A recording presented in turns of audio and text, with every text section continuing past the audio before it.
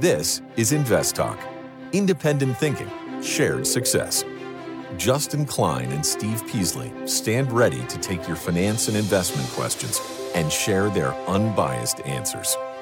InvestTalk is made possible by KPP Financial, a registered investment advisor firm serving clients throughout the United States. The clarity for your path forward starts now. Here is KPP Chief Executive Officer, Financial Advisor, Justin Klein. Good afternoon, fellow investors, and welcome back to InvestTalk. This is our Tuesday, February 6th, 2024 edition. And we have Luke back. Back-to-back days, Luke. You made it. Congratulations. Maybe tomorrow we'll go for the three-peat again. Who knows? Hey, I'm a big Kobe and Shaq fan, so I'm big fan of the three-peat. But, it takes a lot of work to do to get a three-peat, and hopefully we can get there tomorrow. But today is the focus, and the focus is you, our listeners, and giving you actionable material so that you can make better decisions with your money. We do that by answering your finance and investment questions, which we love. You can always give us a call, 888-99-CHART, whenever you feel like, 24 hours a day, 7 days a week.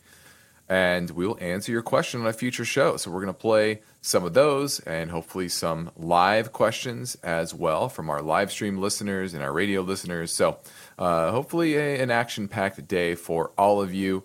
And we're going to talk about the market performance on the day, which was interesting, and run down some show topics. But as usual, we're going to hit our first caller question now.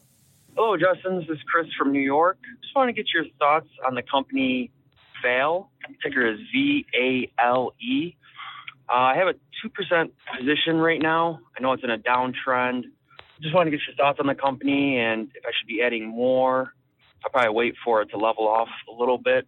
But just want to get your thoughts, and I look forward to hearing your answer on the podcast. Thank you. Bye. All right. Looking at Vale, I believe that's how you pronounce it. It's a large global miner and the world's largest producer of iron ore and pellets. They also have exposure to nickel, copper, fertilizer, coal, and they have a steel operation as well. And, this is a well-diversified company, very large, $57 billion market cap, but Luke, they're domiciled in Brazil, which adds an extra layer of complexity and geopolitical risk. Although the trends politically in Brazil, could I argue, are looking a bit better, although that's a low bar to get over, right? It is. Improving is a good word for it, but albeit not as much as probably a lot of people would like. The thing that strikes me the most about this company is it has 50% of its revenue from mainland China. Mm-hmm. So I would imagine, given what's going on in the Chinese economy and depressed demand, certainly below what we thought we would be at coming out of the pandemic, there's been a little hit to revenues, and that's evidenced in their earnings. Earnings per share down from $3 to $2.31, although next year it's projected to be up at $2.59. It's consistent earnings downgrades over the past several months, and their profitability and cash flow has certainly taken a hit since the mid-pandemic 2021 to 2022. So not a lot that I'm seeing that I'm liking here. Yeah, that's my biggest issue. You're seeing what is happening in China, although they did step in, was that yesterday, to try to support the equity markets more broadly. But in general, the trends in the Chinese economy are just poor, would be generous, shall we say. It's looking pretty bad from a demographic situation, global trade, and I just would not bet big on a company that has, as Luke said, 50% of their revenue coming from China. Now, these are commodities, so certainly they could shift maybe the selling of their raw materials to the rest of the world. So that would be a positive here if they could do that. But the trends overall in earnings, like Luke said, it's pretty bad. $4.05 in earnings in 2022. Last year, once they report fourth quarter earnings, only supposed to be $2.41, down 40%. And when you see that 8.7% dividend yield, remember, you are you're taking a lot of risk, and you see that with the recent downturn. Now, I will say technically, it's back around the low teens level where it bottomed out around $12 back in August. And there's certainly a lot of support in this $12 to $13 range. Now it's at $13.41. So, yeah, technically there's some support. Maybe you want to wait until that $12, breaking that $12 to get out. But as Luke said, there's not a lot of faith here that this will turn around because the Chinese economy probably isn't turning around anytime soon. Right? Now, we have a lot of ground to cover over the next 40 minutes or so. Our main focus point concerns this story. As layoff surge, January hiring was a record low for the month. And I think this is interesting because the headline numbers from last Friday and the non-farm payrolls report, but underneath the surface, job cuts are accelerating.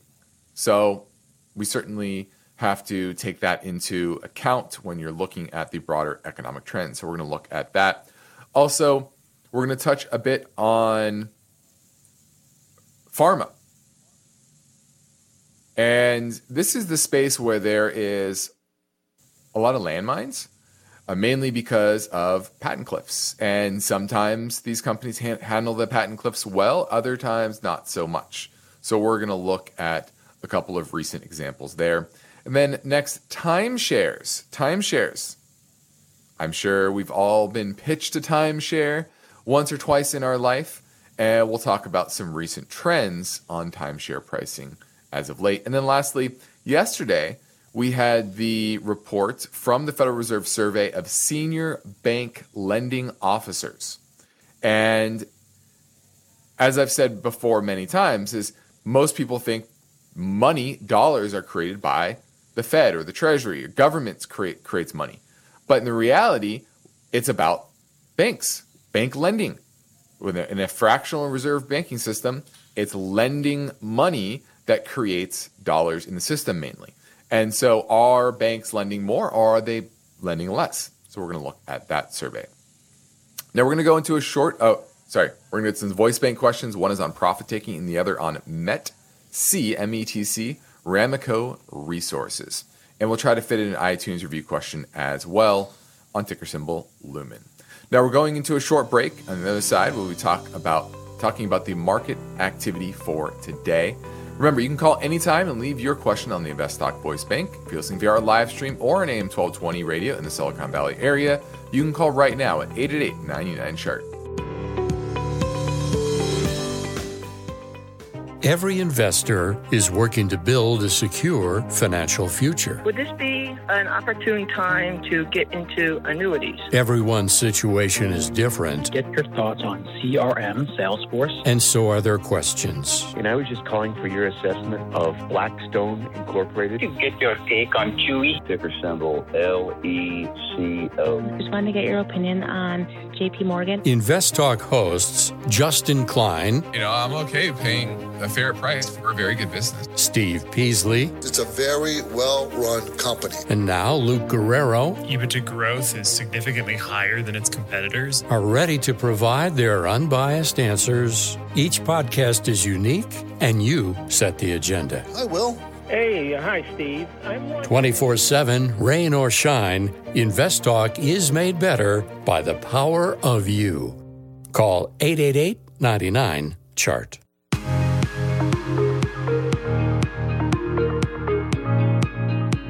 Let's take a quick look at your financial to-do list. At the top, make that phone call to the InvestTalk Anytime Listener line, 888-99-CHART. Now, Luke, let's talk about the market performance for today. It was certainly mixed, but positive. Large cap growth was the underperformer after being the outperformer for most of this year. What did you see overall in today's market? Well, interesting to note that the Chinese equity rally, which was the largest single-day rally since March of 2022, didn't really spill over into U.S. markets today. The market pretty much focused, in my opinion, just on rate stabilization, kind of a bullish talking points revolving around the potential Fed pivot, whereas bears tend to point out that higher for longer is still more of the game, if you will.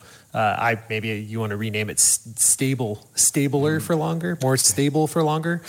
I don't know, but either way, paused for longer. Either way, there wasn't really much in terms of economic data coming in today. Tomorrow seems to be a pretty quiet day as well. So other than that, just some overall general repricing.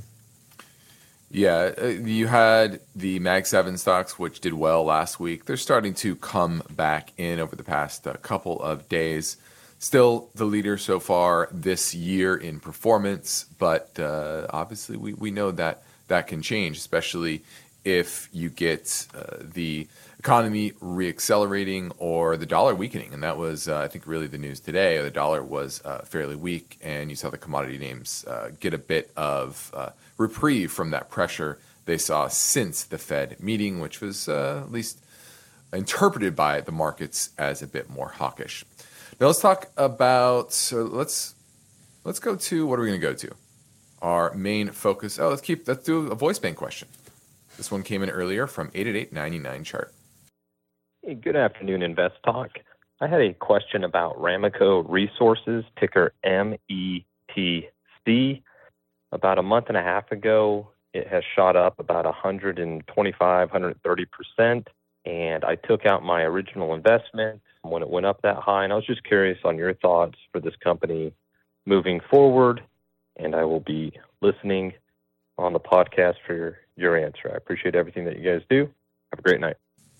All right, looking at Ramaco Resources, METC is the symbol, and you wonder, why is Ramaco Resources, why is their symbol METC? Well, it's because they are in the business of mining for metallurgical coal. Met coal is what they typically call it. And this is a small cap name, less than $1 billion in market cap. It did surge up, but it is reversing here. It peaked out in in January, around $22 in change. Now we're at $16.58. So as quickly as this moved from $7 all the way to $22, it's retracing that pretty quickly here. A lot of these coal names, Luke, are trading at pretty depressed valuations, and it surged. Now it's coming back. Has it come back enough to make it worthwhile again? Certainly, like you said, it's coming back. I mean, its price to book is still 2.5 relative to its 5-year average of 1.4. Its price to earnings is well above its 5-year average as well. It's got quite a bit of debt, $139 million on a $900 million market cap. It's set to make less money in 2023 than it did in 2022, and less money in 2024 than it did in 2022 as well. Its cash flow is pretty stable, but its profitability kind of took a hit. One thing that's of note to me is there's about 10.7, so nearly 11% short interest. I think there's still some room for this thing to come down. Well, I think the short interest to me is more of a product of the industry that it's in.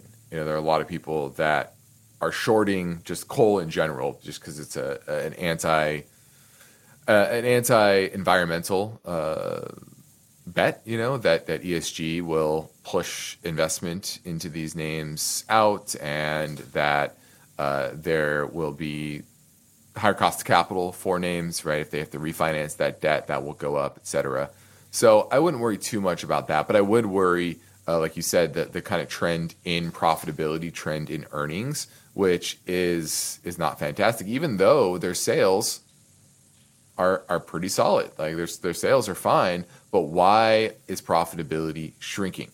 Is it because just their overall cost to run the mines are increasing? Is that labor? Is that the energy that goes into it? What is that? And that's what worries me there. So from a technical perspective, there is support around $15. So if you wanted to pick up more, that's around the 100-day moving average, the 50% retrace from this recent move, and that is good support. But beyond that, I think you find better coal names out there besides this one. Thanks for the call. 888-99-CHART, 888-992-4278 is how you get through and ask your question on today's show. We're going to head into our first major break for the hour, and we're ready for your call. So give us a call now at 888-99-CHART.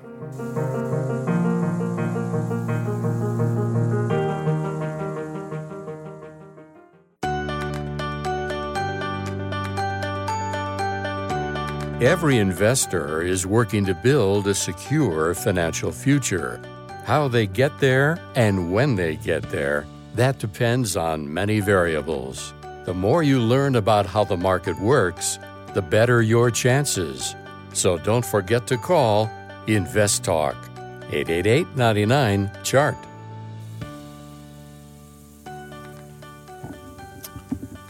Now, our focus point today concerns this story. As layoffs surged, January hiring was a record low for the month. Despite the big headline numbers, if you actually look at the report from Challenger Gray, it showed the highest level of job cuts in January since early last year.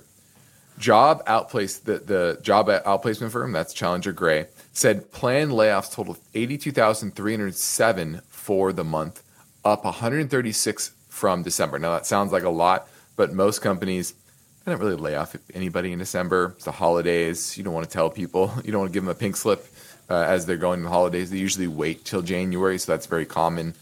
But it is down 20% from the same period a year ago. So, while they're up from recent trends, they're down from a year ago. It was the second highest total layoff since 2009 in January. So you can see that there are sectors like technology, finance were the hardest hit. Microsoft, Alphabet, and PayPal all announced layoffs. Amazon as well. UPS said it's the biggest month for layoffs since March of 2023. And I think that's underreported, Luke, about this surge in the Mag 7 is that, yeah, business was fairly good, but remember, markets like layoffs. They love cost cutting, and that was really the main driver here for most of these businesses is that they were just right-sizing their staff for a slower economic environment. Yeah, that certainly seems to be the case. I mean, the most surprising part about that is the food producers announcing 7,000 cuts, highest since November 2012. Because if you think about what happened during the pandemic, I'm not surprised that there are tech layoffs or financial sector layoffs. There was a lot of capital, there was a lot of stimulus, there was a lot of money running through the economy. People would just hire anybody who could code to be at a tech firm. From a financial perspective, the amount of excess capital led to good deals, but now deal flow's kind of dried up in the investment banking arm. Goldman Sachs, which earlier in the year announced it would have its largest layoff since, I believe, the financial crisis, said most of it's focused in their investment banking division.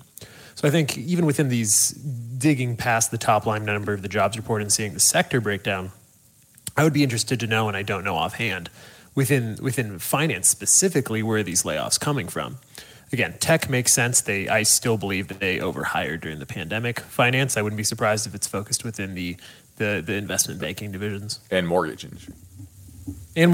Yeah. Yeah, and how much is this driven by AI adoption? I'm sure there's some application there, but probably not the main driver here. Like I said, it's probably cost cutting. Now, what makes me believe this a lot more than that headline on Friday, which 319,000 jobs? Was that the headline? Something like that. Much higher than expected. And that made the market pivot towards pushing out a rate cut even farther, strengthening the dollar, etc. What makes me believe this data from Challenger Gray is the continuing claims. Because if you look at that, it actually resurged to the highest level. Let me pull this up. Almost the highest level in the last 12 months. The last time it was this high was at 1.9 million continuing claims, which was higher than December, the peak in December. It was just shy of mid-November. It was at 1.925 million. So, 25,000 jobs basically shy of the high of this cycle of continuous claims.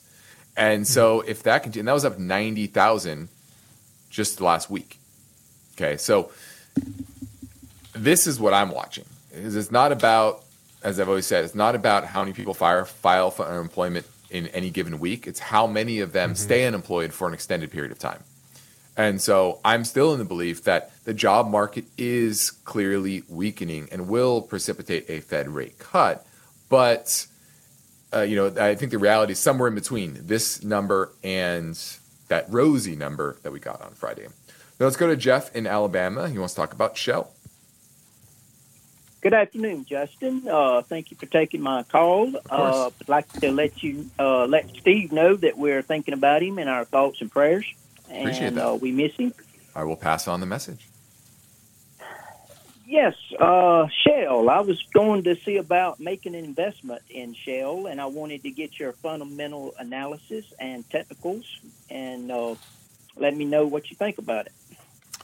Well, the first thing when I look at the chart on Shell is I think it's remarkably strong compared to the broader big oil names, Exxon, Chevron, etc. So I like that outperformance. Its relative strength is at 45, kind of middling compared to the overall market. Exxon's only at 27, and Chevron is at 32. So I like that. Now, Shell is more globally diversified. It's obviously a UK domiciled company and 4.1% dividend yield. But we're going to go to a quick break. Luke and I are going to look over this, and we'll get to our full answer at the other side of this break. Now, next Invest Talk, I'll look into the question, is the market in a dangerous position? That story tomorrow. But for now, I'm Justin Klein with Luke Guerrero, and we're ready to take your calls at 888-99-CHART.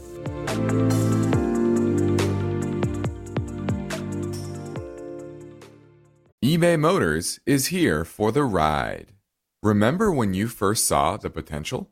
And then through some elbow grease, fresh installs, and a whole lot of love, you transformed 100,000 miles and a body full of rust into a drive that's all your own. Look to your left. Look to your right. It is official. No one's got a ride like this. There's nothing else that sounds like, feels like, or looks like the set of wheels in your garage. With over 122 million parts, you can make sure your number one ride or die stays running smoothly, so there's no limit to how far you can take it. Brake kits, turbochargers, engines, exhaust kits, roof racks, LED headlights, bumpers, whatever your baby needs, eBay Motors has it. And with eBay Guaranteed Fit, it's guaranteed to fit your ride the first time, every time, or your money back.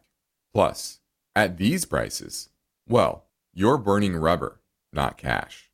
Keep your ride or die alive at ebaymotors.com. Eligible items only. Exclusions apply.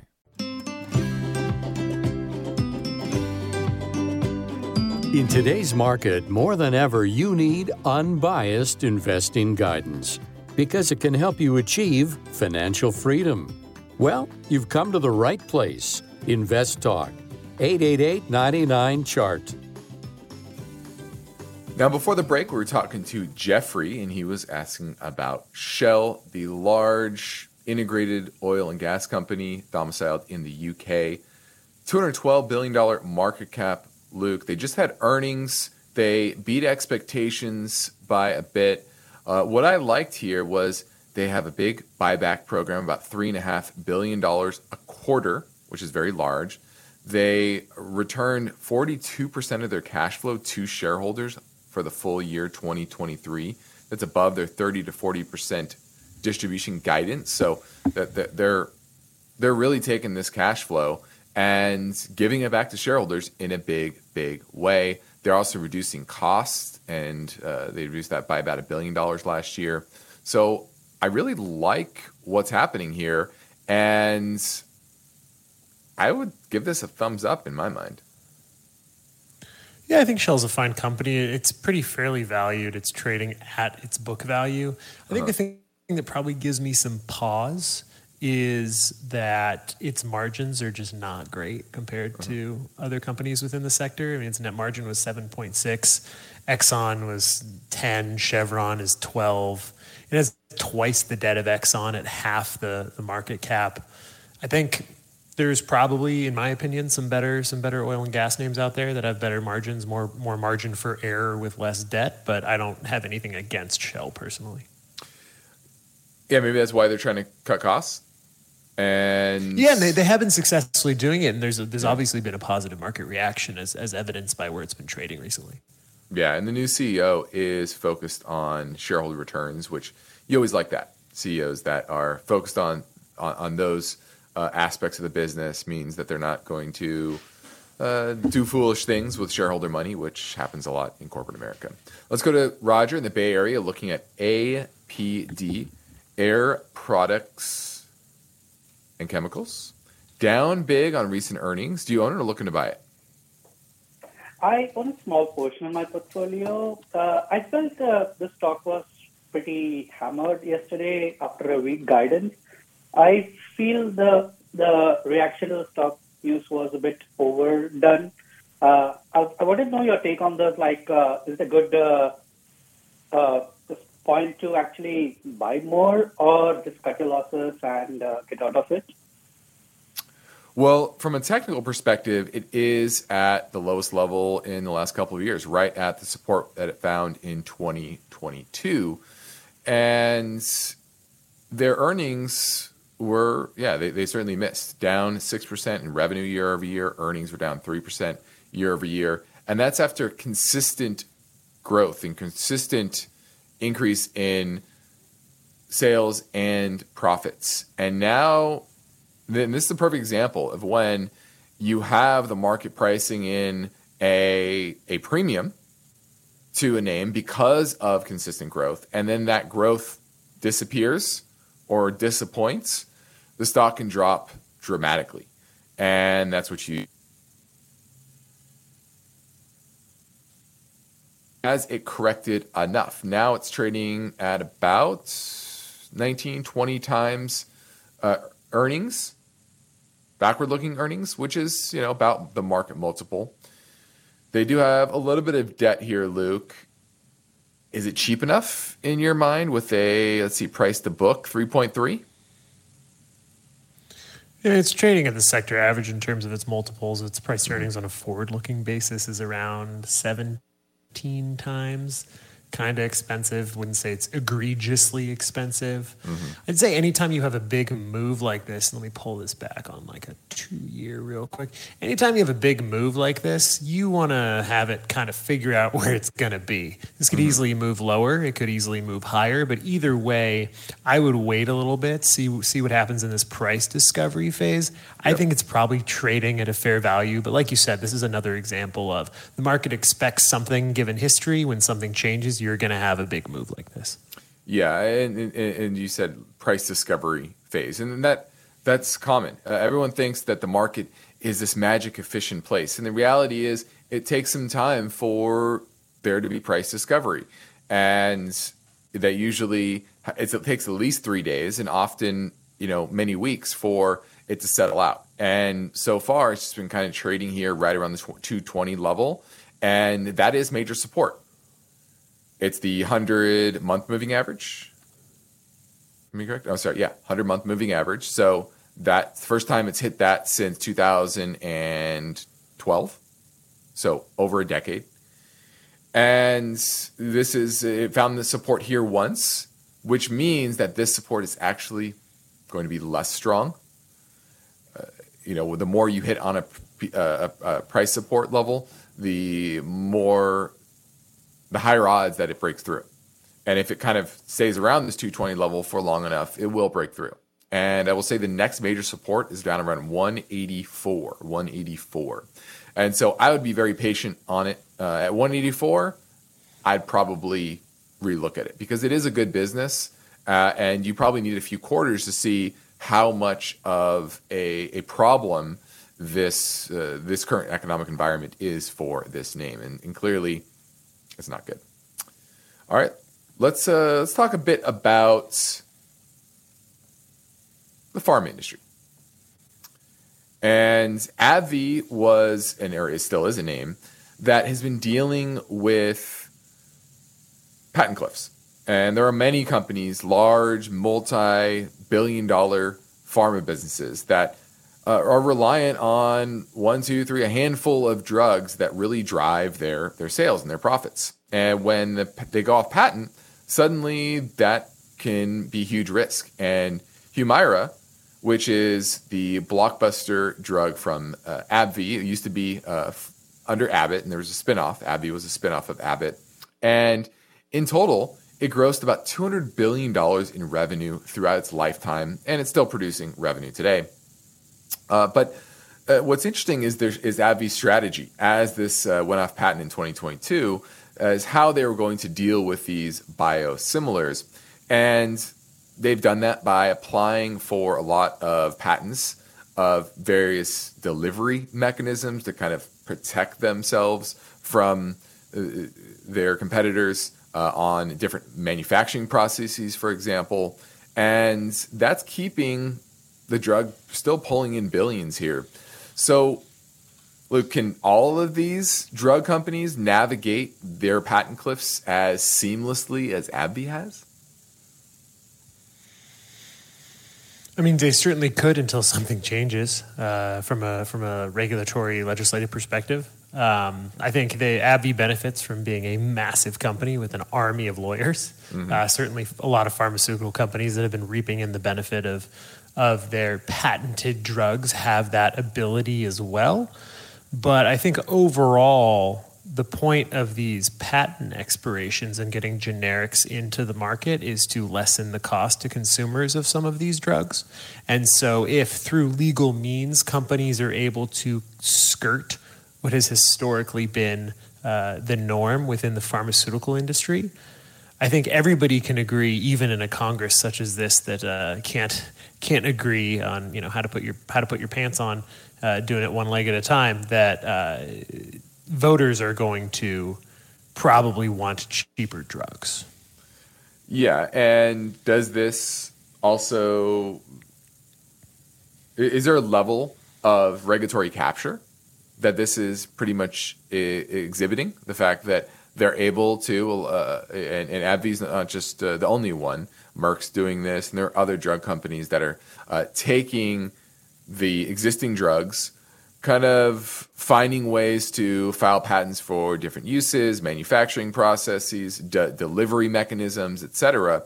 But the overall drug, that hasn't changed, right? The technology of what they developed hasn't really changed. So, will that regulatory capture change anytime soon, or is this something that you can basically count on these drug companies being able to navigate because they just need to spend a few $1 million on lobbyists? Yeah, I mean, frankly, you can count on this being how it's going to be for a while. Yeah, unfortunately. Yeah, so it's going to be interesting to see how this evolves. Obviously, there was the recent I forgot what bill it was that Medicare was able to negotiate on 10 drugs, was it? And it's going to be 10 more each year, but there are thousands of drugs out there. Was it part of the IRA? Yeah, I believe so. I think there will be some creep here to push drug prices down.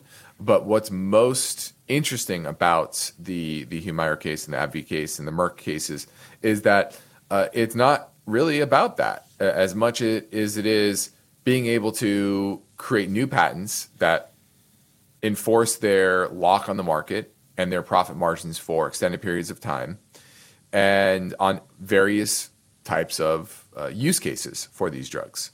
And so you can push down on the cost of one from one particular use case, but it can always be used in other ways as well. So it's pretty interesting to see how the lawyers are maneuvering around a lot of these patent cliffs, and they're finding new ways to do it. So that's why you're seeing a lot of these drug companies near all-time highs, because they're starting to figure out how to create that regulatory capture.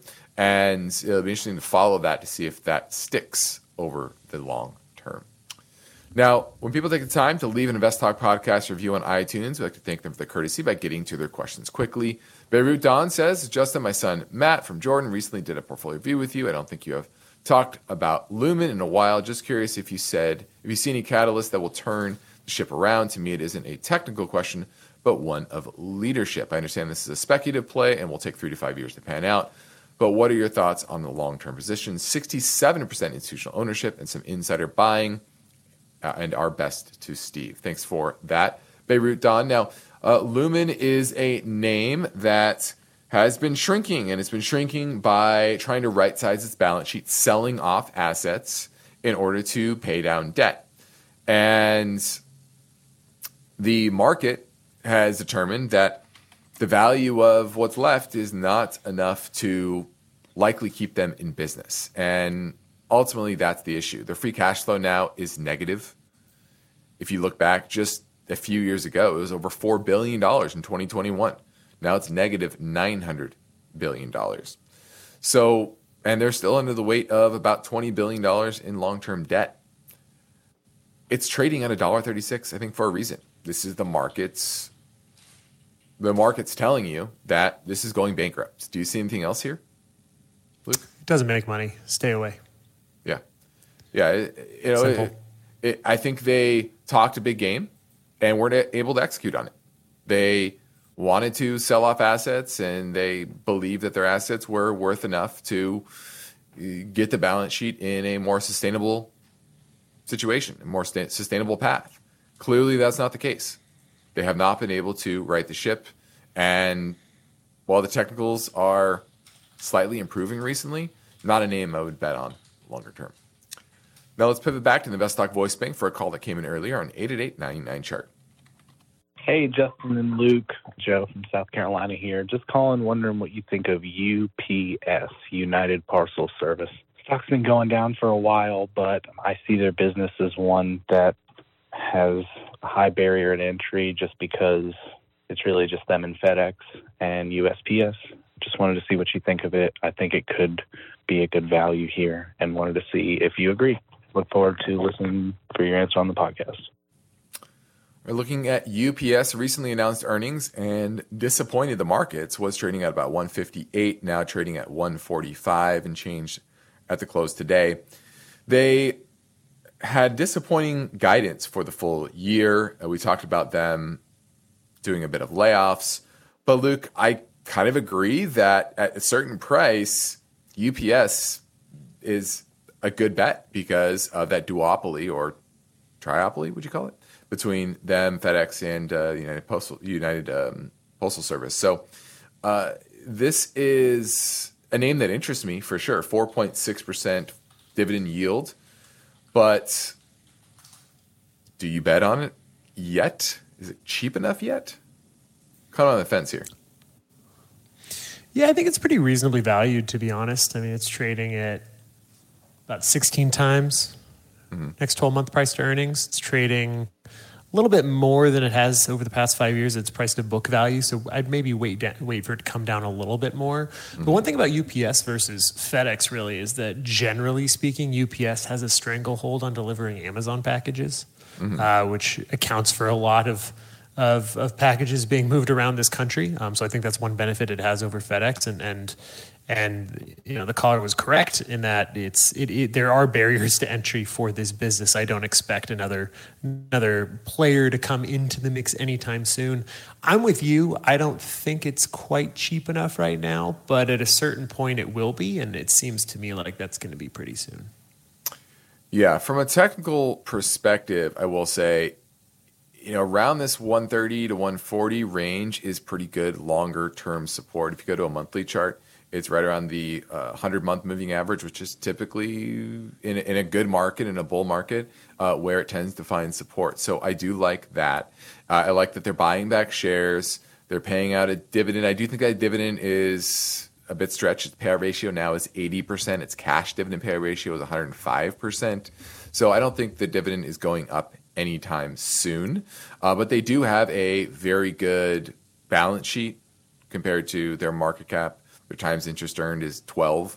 So I like that about it. I don't think it's a terrible bet at these prices. I like good businesses at a fair price than a poor business at a cheap price. So, you know, I think that's what this qualifies as a good business at a fair but not cheap price. Thanks for the call. Now, this is InvestTalk. I'm Justin Klein. We have one goal each and every weekday, and that's to help you achieve your own version of financial freedom. And our work continues after this final break. So if you're going to call, you want to do that right now at 888-99-CHART.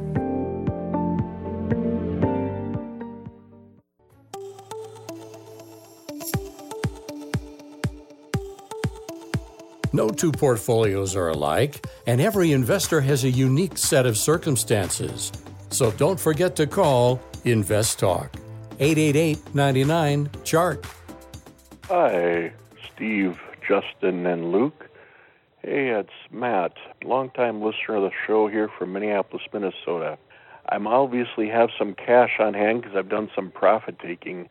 I know you say take profit taking after maybe your portfolio or in a stock you get over like 8-10% in that specific one. Is there a certain amount you should take from a stock? Should you just take 3-4% automatically, or how much should you take?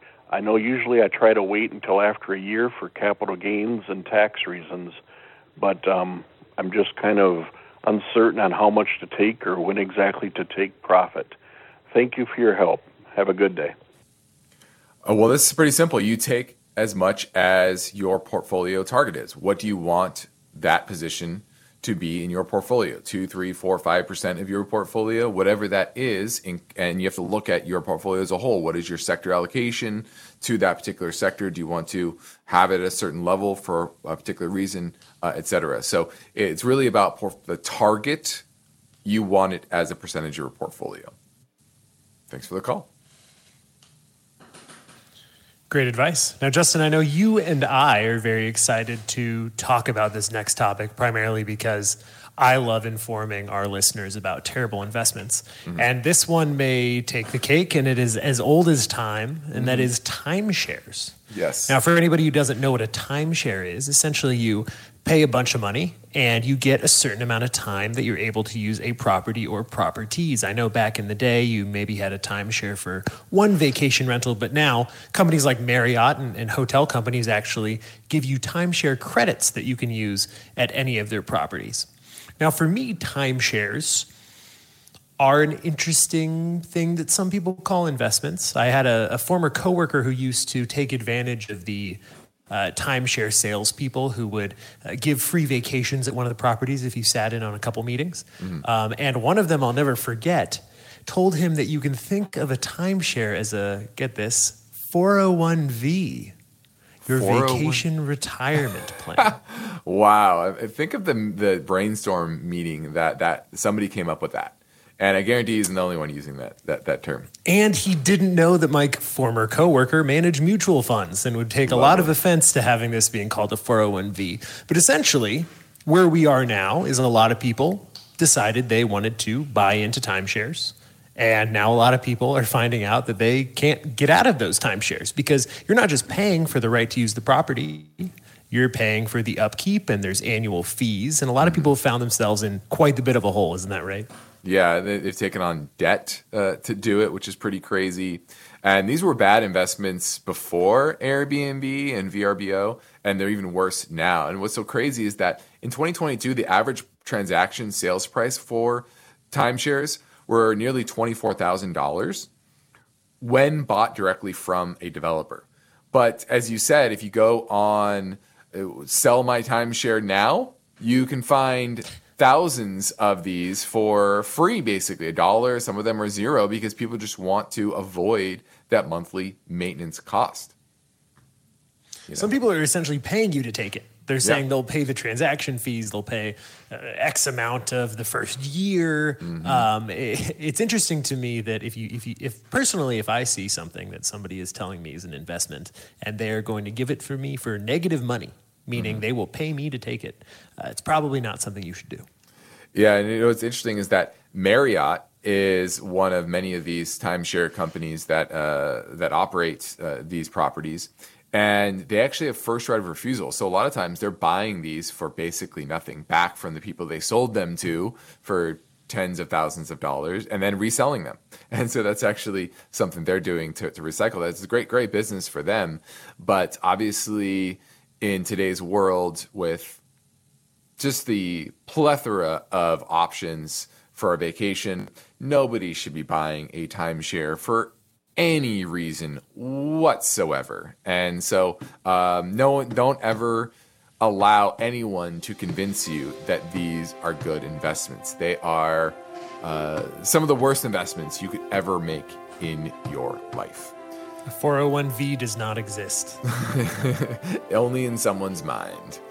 All right, well, I'm Justin Klein with Luke Guerrero. This completes another InvestTalk program. We thank you for listening, and we encourage you to tell your friends and family about our free podcast downloads, which you can find anytime at iTunes, Spotify, or Google Play. And be sure to rate and review on iTunes as well.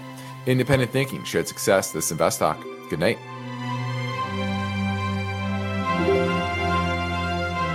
InvestTalk is a trademark of KPP Financial. Because of the nature of the interactive dialogue inherent in the format of this program, it's important for the listener to understand that not all comments made will apply to them. Specifically, nothing said shall be taken to be investment advice, or shall statements on this program be considered an offer to buy or sell security. Because such advice is rendered solely on an individual basis and at times will require that the investor review a prospectus before investing. InvestTalk is a copyrighted program of Klein, Pavlis, and Peasley Financial, a registered investment advisor firm which retains all rights. For more information regarding KPP's investment advisors, call 1-800-557-5461. Steve Peasley is president, and Justin Klein is chief executive officer of Klein, Pavlis, and Peasley Financial. Thank you for listening, and your comments and questions are welcome on our 24-hour listener line at 888-99-CHART.